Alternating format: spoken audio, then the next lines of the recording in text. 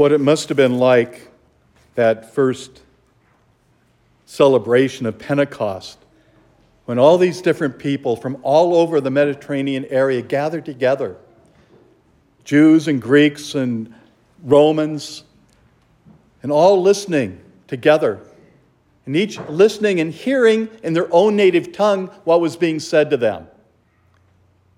What an awesome event that had to have been.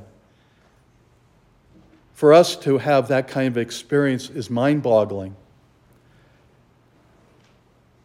It's been said that happens sometimes in the charismatic movement. When people go and pray together and this chant goes up that many don't understand. And yet there's always someone there that can interpret what is being said. They hear the words of the Holy Spirit speaking to them, and that can be portrayed for the rest of the people. Unfortunately, that has not happened for me. And yet, for so many people it has, and it makes a tremendous difference in their lives.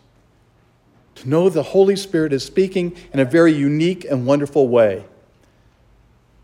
In the other sense, it has happened to me at my ordination to diaconate and priesthood, when everyone prays the litany together for that individual or group of individuals that are being ordained.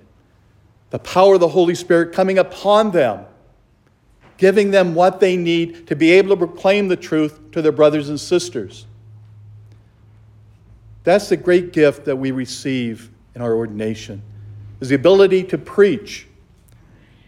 But I've been told that's not true of every priest. Not everyone can preach very well. But knowing that the Holy Spirit still moves has always fascinated me, that I can think it's the worst homily I've ever given. And after Mass, somebody comes up, "Father, you touched me very deeply."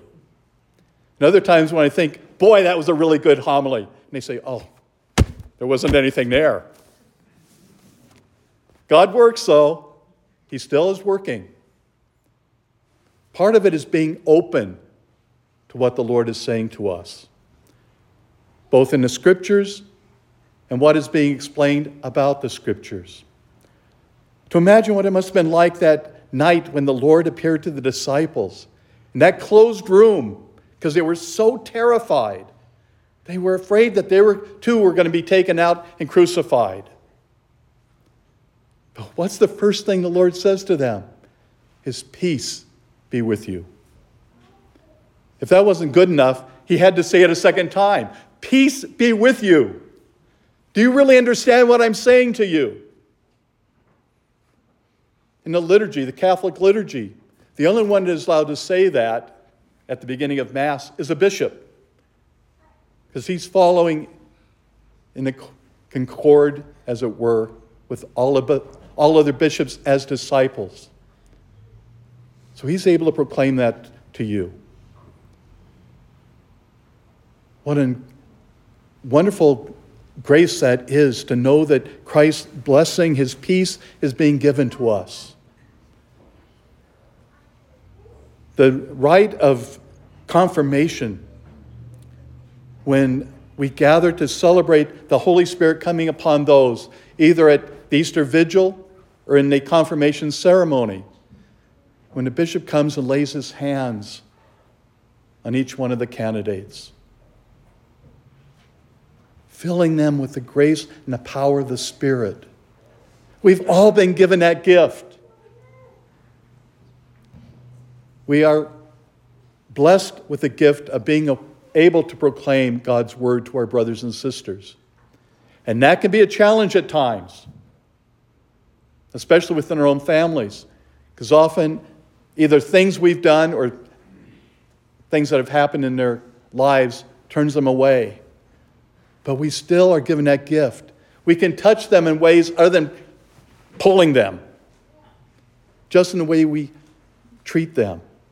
The words we say and the acts we provide can say so much.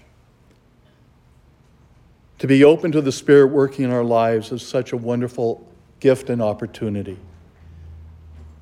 May we take this wonderful light, this Easter light, and allow it to truly penetrate who we are, that we too can be that light for our brothers and sisters, sharing our faith.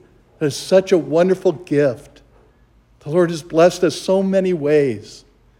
And to take this wonderful gift of the Eucharist that we receive at this Mass and allow it to penetrate our very core of who we are, so we can be that instrument for our brothers and sisters. Do we truly believe that Christ is present? Because He is. He offers Himself to us without question. All we have to do is be open and be merciful,